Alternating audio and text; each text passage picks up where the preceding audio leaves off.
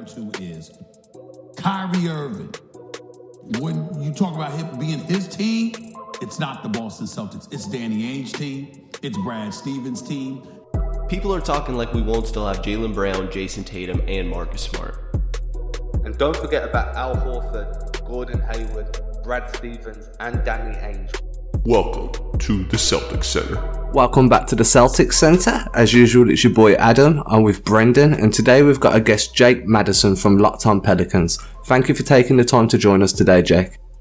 Yeah, of course, no problem. Happy to be on.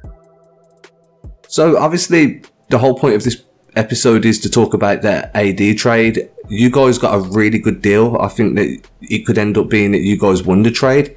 As a Boston fan, it weren't great for us, but we knew that it wasn't really going to go that way once AD's camp came out and said he wasn't going to stay in Boston even if we traded for him. How are you feeling now you've had a few days to digest the trade? You know, all things considered, it's a good haul. I'm not, necessarily the highest on some of the players coming back in, but you've got to look at it in the grand scheme of things. Certainly, and maybe I would have liked Jason Tatum, the 14th pick, Marcus Smart, that Memphis pick from Boston. I'm higher on Tatum than any of the players that are coming over to New Orleans from LA.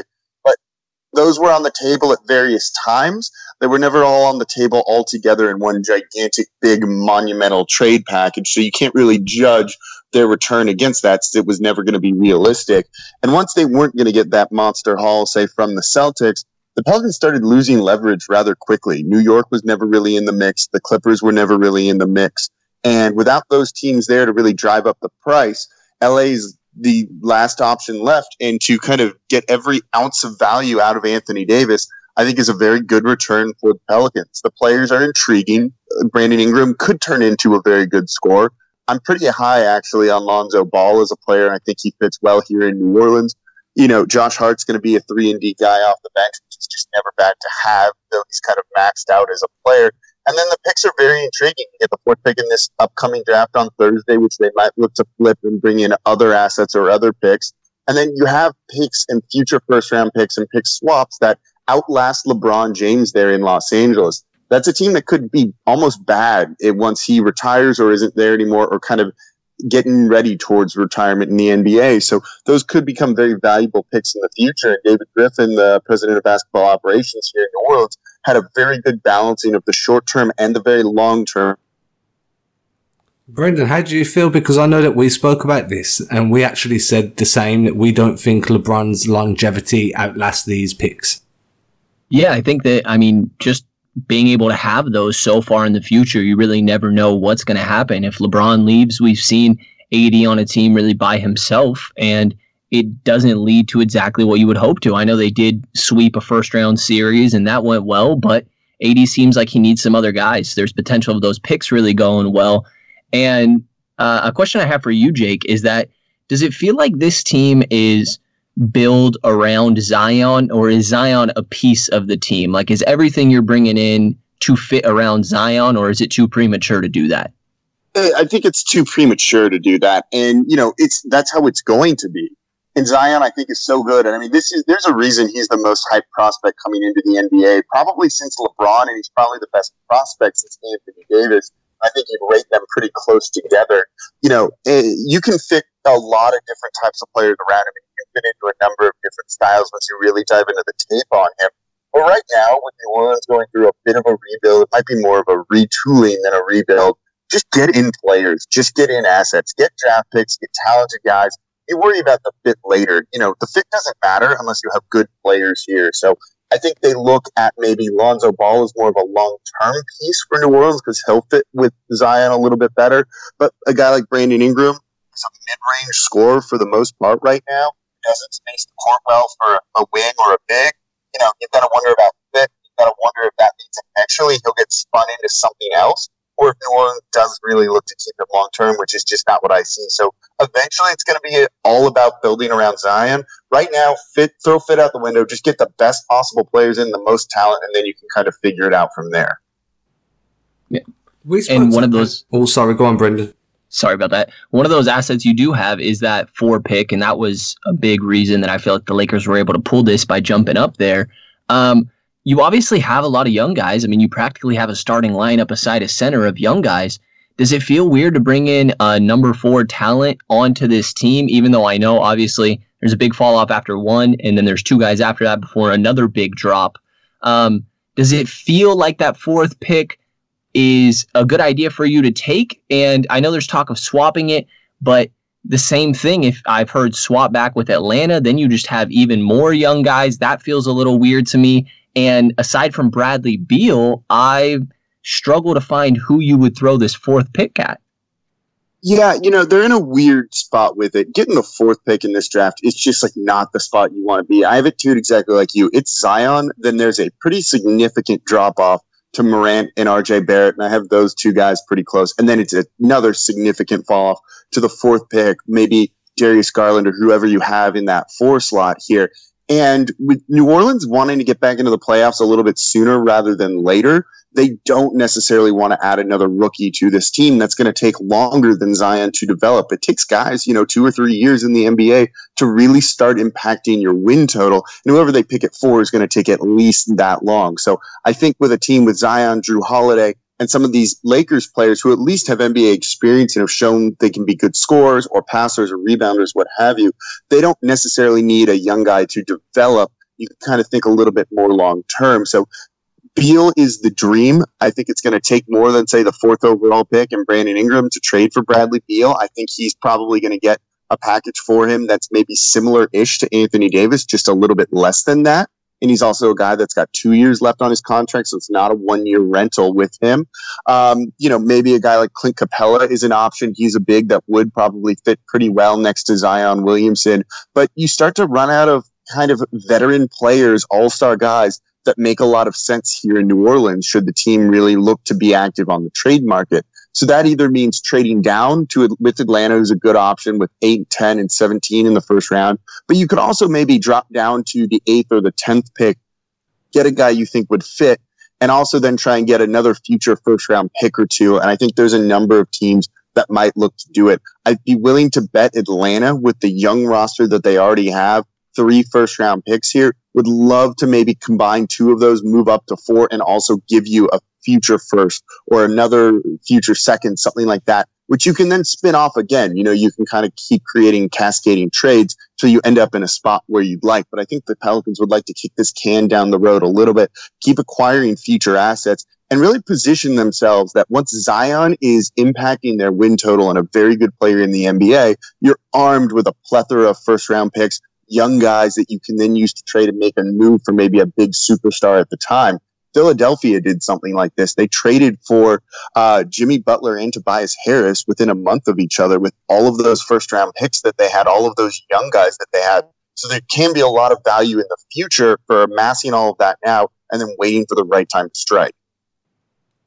Yeah, I mean, Boston was in a very similar situation up until, this year's kind of the last major haul of that stacking assets that they went through.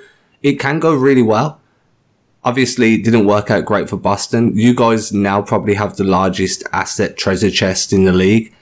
I do feel like you did get, in this trade, you did get the second best player available. Obviously, Tatum would have been the best.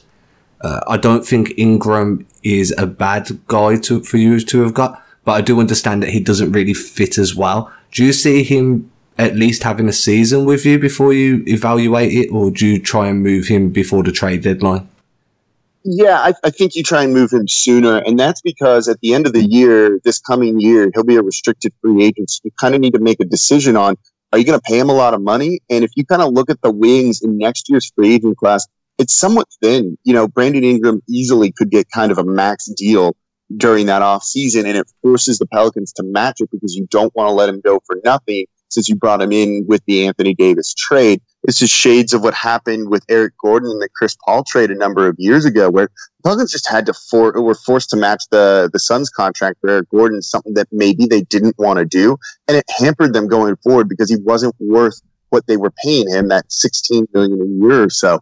And I think they'd like to avoid being put in that spot. So if you can trade him before the trade deadline, maybe even before he plays a game for you, you kind of just don't even need to worry about that, and you can focus on the future. Not, is this guy going to play good enough or well enough to give a lot of money to, because you just don't want that hanging over the franchise And again, it can restrict your flexibility going forward too, something that the Pelicans want to have the most of. So I expect him to be very much in trade conversations the next couple days, maybe package with the 4th pick, but maybe just move for something else if New Orleans feels he just doesn't fit here and this isn't a guy they want to build and have part of their core.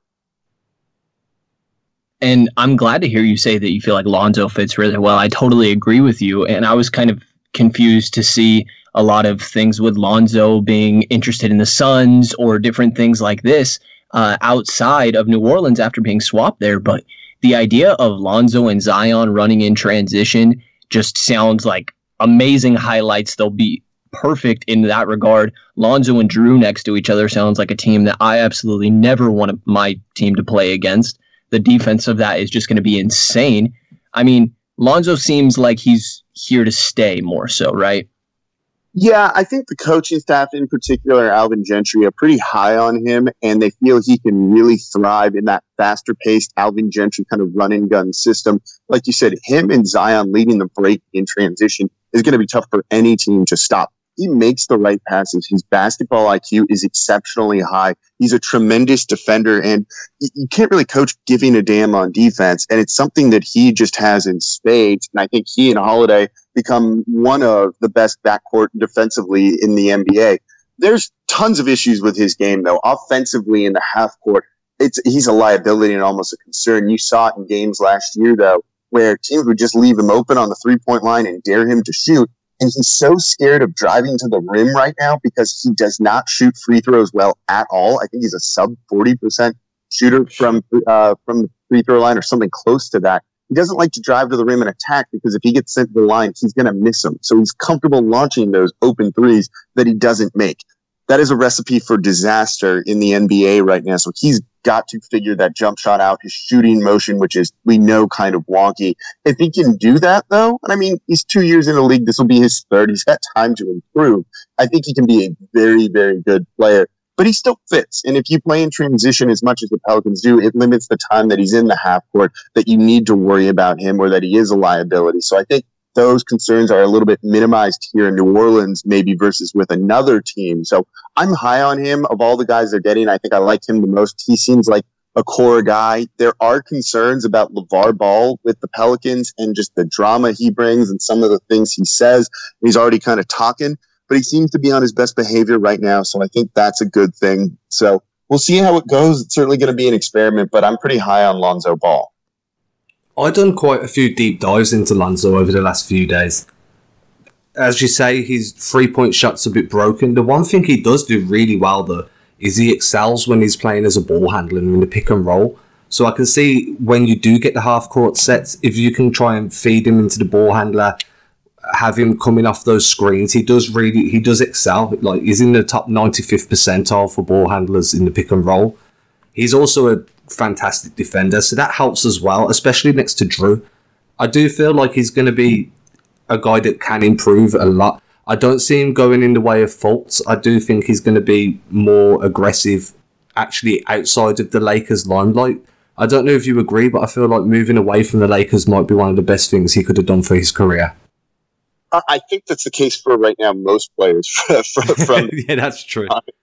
I mean, look at a guy like D'Angelo Russell who left there and has become an all-star with Brooklyn. Look at Julius Randle with New Orleans last year. This was a guy who was putting up close to 20 and 10 on a nightly basis once he got away from the dysfunction from LA. I think you could say the same for all three of these guys, and they could improve. And, sometimes you just need to go to a stable environment, something the Pelicans have not had traditionally, but seem to have now under David Griffin and all of the changes that they've made. So sometimes just getting away from a dysfunctional organization does wonders for you. So I fully agree with that. Brenden, what do you think? Do you think that Lonzo is going to excel more away from Los Angeles? I think so, but I think it's mainly more opportunity rather than getting out of Los Angeles. I think that could be part of it. Obviously, it's a big spotlight and everything, but not having to play next to LeBron as a guy that likes the ball in his hands, I do think that Lonzo fits really well here, and just getting to run the show a little bit, which I guess might not be fully the case with Zion there as well. But like I said, the ball in his hands a little more often. One other guy in here is Josh Hart that was included in this. And do you feel like he was more of a quote unquote kind of throw in?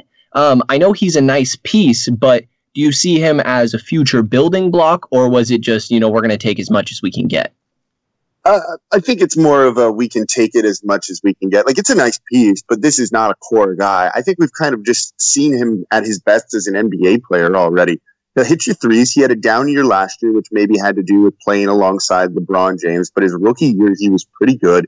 He plays adequate enough defense. I wouldn't call him a great defender. Wouldn't call him a bad defender either, though. So he's kind of right in the middle. You've got to wonder if, he can be a court spacer for Zion Williamson and whatever else they do here in New Orleans, or if he's just a guy that's going to space the court off the bench and maybe be your go-to shooter from there. I think he's got a role to play, and he's a role player, but it's more filler. I think LA wanted to include him in this deal more so to get rid of that money. I think he's owed, I forget what it is now, but his contract's pretty cheap. They're trying to clear as much cap space as possible to try and make a run at a big name free agent. So they needed to include other guys too. His number made sense with the millions that he's owed. So, why not get him if you can? And at a certain point, you just want to squeeze everything you can out of LA and make him pay for all of this.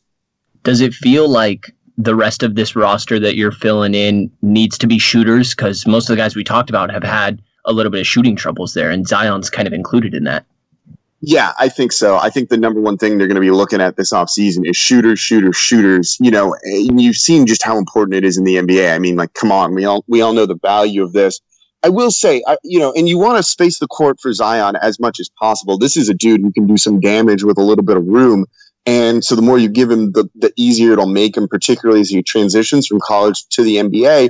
And as good as I think he's going to be, he's probably going to struggle the first half of his rookie year and maybe start to come on in the second half. You want to make it as easy as possible and have his development go as smoothly as possible. That said, he had very little spacing at Duke. They started him next to a true center. The other guys just did not shoot well around him whatsoever. And you saw him when he was under the basket. There's 4 or 5 defenders as close as possible to him. And he still did all of the damage and all of the scoring despite all of that. You look at his ball handling and some of the skills he has. Doesn't need a ton of room to operate, which makes me think, it'll be okay if they don't have shooters, but certainly adding more is only going to be a good thing. Gives Drew Holiday more space to drive. You're still going to trot out a traditional center there. You get another rim-running big. Maybe it's in the draft or a guy on the roster already. You need to space the court for him, too. So I think that's going to be important. But, yeah, shooting is the way to go in free agency. You can get a shooter in the draft. That would be great, too. And the one guy that this kind of leaves on the outside looking in, we saw him decline his player option. It was either today or yesterday, was Julius Randle. And I would anticipate he's not back in New Orleans next year with, like we said, Ingram and Zion kind of both being that 4 position, Randle falling the same, even though we've seen him as some 5.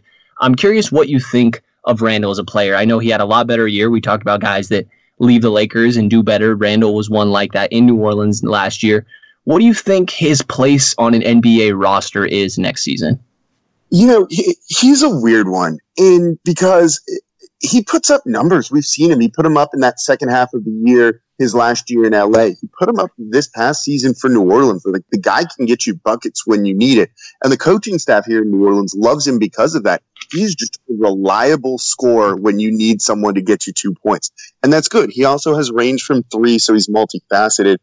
But he's a big negative on defense. At times, he's a little too much of an isolation player, too, and can throw your offense out of rhythm. And I wonder about his fit with a number of players, or if they even like playing with him because of that. And so because of that, it puts him in a weird spot in the NBA.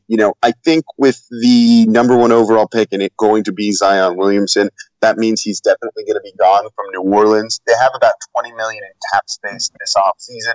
I think before Zion, they would have tried to keep him and maybe given him, say, $15 a year, which I think is probably the right value for him. But there's a lot of money to spend in the offseason this year. He might get 20 plus, and I think that's just a little bit too rich for my blood. If you put him on a team like maybe the Nets, who might need a scorer to go alongside Kyrie Irving, if you don't trust Karis LeVert to be that guy, I think it could work really well. If you can space the court for him, he can do some damage driving from the perimeter. And, if you can kind of remove a defender from the paint, you're less worried about a turnover or him running into a wall and not knowing what to do. He's a good player. It's just you've got to almost build your offense around him, which is a little bit tough to do. I can see him going to the Suns as well. I don't think he's going to be back in New Orleans, but it was also no surprise that he's not opting into that final year of the contract. Yeah, understanding. You got a good situation going on. It's not like you're going to be crying about missing Julius Randle at night. No, definitely not. Yeah. My last question I have for you, Jake, is how good is Anthony Davis? Like, how much of a difference does this make for the Lakers? Obviously, it's a win-now mode. He's the best guy that was available on the market, best trade that's happened in years. Nobody is available that's a top 5 player probably going into their prime. Are the Lakers a championship contender right now, not knowing what the rest of their roster is, just having years of Anthony Davis and LeBron James? If the West wasn't as wide open due to injuries to Golden State, I'd say no. But I think right now you have to kind of pencil, mind you, into a top 4 seed in the Western Conference, which probably gives them as good of a shot as anyone to win a title next year. Anthony Davis is amazing. I've loved watching him play. I've watched his whole career here in New Orleans. This guy is excellent. You've seen him improve in every area that you want to see him improve in. Going into last year, can he be a bit of a playmaker, maybe in that high post elbow spot? And he did. He almost averaged 4 assists per game last year, almost double his career high for that number. He's a good enough shooter from 3. He's a good enough mid-range shooter, and he can get you to the rim and finish like no one else in the league. He's an excellent, excellent player. You've got to wonder, though, about his personality and the other stuff that he brings there. He's also very good defensively. I should mention that. I could have made a very good argument 2 years ago for him to be Defensive Player of the Year over Rudy Gobert. But he always, especially the past couple of years here, it's tough to kind of describe and put into words, left you just wanting a little bit more, whether it was the injuries that have kind of dinged him up throughout his career. And I've been calling injury prone. But for the past 2 or 3 seasons, he's been very, very healthy with no major injuries. So I don't think that's a huge concern. But just something always felt a little bit lacking. Maybe it's the lack of the fiery personality to really be the leader of that team. And maybe it'll be perfect playing alongside LeBron James, who can handle that for him. But something just always felt a little bit off. And it shows you how good he is, that he's still a top 5 player despite all of that, putting up all of those numbers.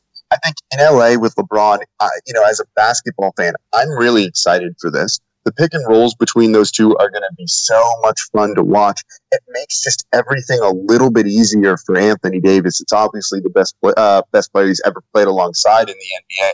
But I wondered if maybe making him not the man, but kind of one being is going to do for him. And I think it's only going to be good. So I think the Lakers are going to be very good next year. I don't know if I trust their front office at all to kind of put the right pieces around. That's why I don't want to say they're a title contender. We saw what they tried to do with LeBron James last year in a roster with no shooting. And now it sounds like they want to bring Rondo back, which I just don't see with LeBron and AD out there, a point guard who doesn't shoot threes particularly well. If they can't get it right around the margins, having those two guys, it's not going to matter. You need a little bit more than that. It also is going to depend when this trade gets finalized and how much cap space they have. If they can go out and chase a guy like Kemba Walker or Jimmy Butler who can really kind of take them over the top. There's so many unknowns. I don't want to pick them for the title, but they're certainly in the conversation. Yeah, well, I think that was all I had for you, Jake. I know we're reaching time here. Is there anything else that you wanted to throw in, Adam? No, I'm pretty good. I just want to say thank you again for coming on. I do feel like this trade's kind of been ongoing for the majority of the season. In a way, I'm happy it's over with. I don't know about you. I know there's going to be some more trades going on, most likely with New Orleans, as we've discussed. The one thing I am curious about is, do you feel like there's any form of trade that may go down between the Pelicans and Boston, maybe involving some picks? Is there anybody you feel like may be available that you guys would like to try and take a run at? I know that they value Marcus Smart very highly, and if Lonzo Ball does get moved in another trade and you want to bring in another almost combo guard, the guy who doesn't need to be the primary ball handler, he's someone I would definitely look at. I'm sure they're going to be intrigued by that Memphis pick too in the future. I think that's a very, very good asset. I think it's almost better than maybe any of the picks the Lakers were going to include in the trade, including the number 4 pick this year, just because of that huge drop-off between 3 and 4 in this draft that, wherever that pick ends up in 2 years from now could be very, very valuable. I wouldn't be shocked if, they think long term and maybe can kick a piece to Boston right now who can help them because, they're in a kind of a weird spot. If Kyrie Irving's leaving and, you don't have Anthony Davis there, you probably need to improve that roster somehow, unless you think maybe losing Kyrie is kind of, addition by subtraction. And I'm not sure. So they might look to kind of bring in another guy too. So I could see maybe some combination of things going down. I don't know, though. We'll see. Maybe New Orleans looks to get that 14th pick, too. I think there's a lot of value there in this draft in particular. I think maybe, the third or fourth best guy from the draft could come in that spot. So we'll see how it goes. But certainly New Orleans is not done burning up the trade phones. So we'll probably get a clear idea come Thursday morning. That's for sure. Well, awesome. Well, thank you for coming on again, man. It's been really good. I appreciate your time. Yeah, no, thanks for having me on, you guys. Anytime, man. Anytime. All right, Thank guys, you very much, been Jake. listening to the... Oops, sorry, Brenden. My fault. You've been listening to the Celtics Center. As usual, you can catch us again on Wednesday. And if you're new to listening, please hit the subscribe and leave a rating. If you've been listening regularly, thank you. Please make sure you leave a rating as well. And we'll catch you again soon. Say bye, Brenden. Bye.